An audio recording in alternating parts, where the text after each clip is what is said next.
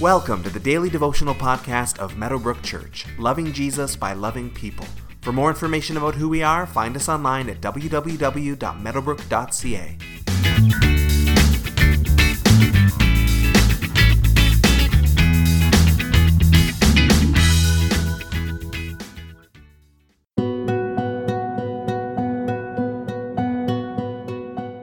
Whenever we read the Bible, we don't ever take a passage just on its own at face value.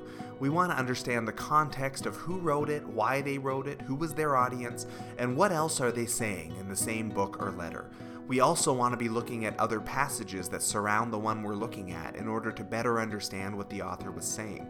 As we look at today's passage, we would take note that we've recently read the parable of the weeds, which was a story that was ultimately about the final judgment and the separation of the righteous and the sinners as they stand before the throne of God. Remembering that will help us understand today's passage better. Matthew chapter 13, verses 47 through 52 says, "Once again, the kingdom of heaven is like a net that was let down into the lake and caught all kinds of fish. When it was full, the fishermen pulled it up on the shore. Then they sat down and collected the good fish in baskets, but threw the bad away. This is how it will be at the end of the age. The angels will come and separate the wicked from the righteous and throw them into the blazing furnace where there will be weeping and gnashing of teeth. Have you understood all these things?" Jesus asked. "Yes," they replied. He said to them, "Therefore, every teacher of the law who has become a disciple in the kingdom of heaven is like the owner of a house who brings out of his storeroom new treasures as well as old." So yet again, that old phrase shows up again, that metaphor, the kingdom of heaven is like. As heaven can be hard to get our heads around, Jesus uses this metaphor to help us understand it in a fresh way, to help us understand it a little better.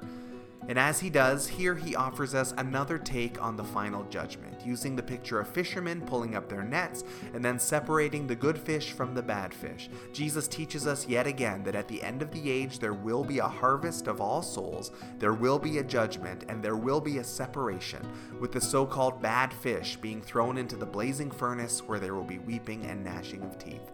And in that last word picture, we learn something of the nature of hell, which is at various times in the New Testament called a furnace, a lake of fire, a prison, a place of outer darkness, a place of weeping, a place of gnashing of teeth, a place of despair, and a place of anguish.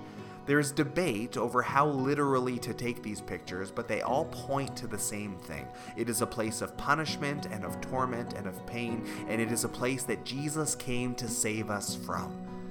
Jesus then notes in the parable that the teachers of the law of his day, those who become Christ followers, are like somebody who brings new and old treasures out of their storeroom.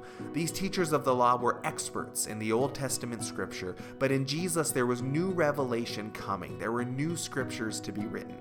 There is treasure in the Old Testament, but there's also new treasure in the Gospel and in the New Testament because Jesus is doing a new thing. We by no means deny the older truths in the Older Testament, but we also set them in light of the new truth that Jesus and the apostles are bringing in the New Testament, which together with the Old completes the revelation from God to humanity. Today, take some time to reflect on your favorite Old Testament passage or story, and take some time to reflect on your favorite New Testament passage and story. Meditate on the truths that God reveals to you through both of these passages.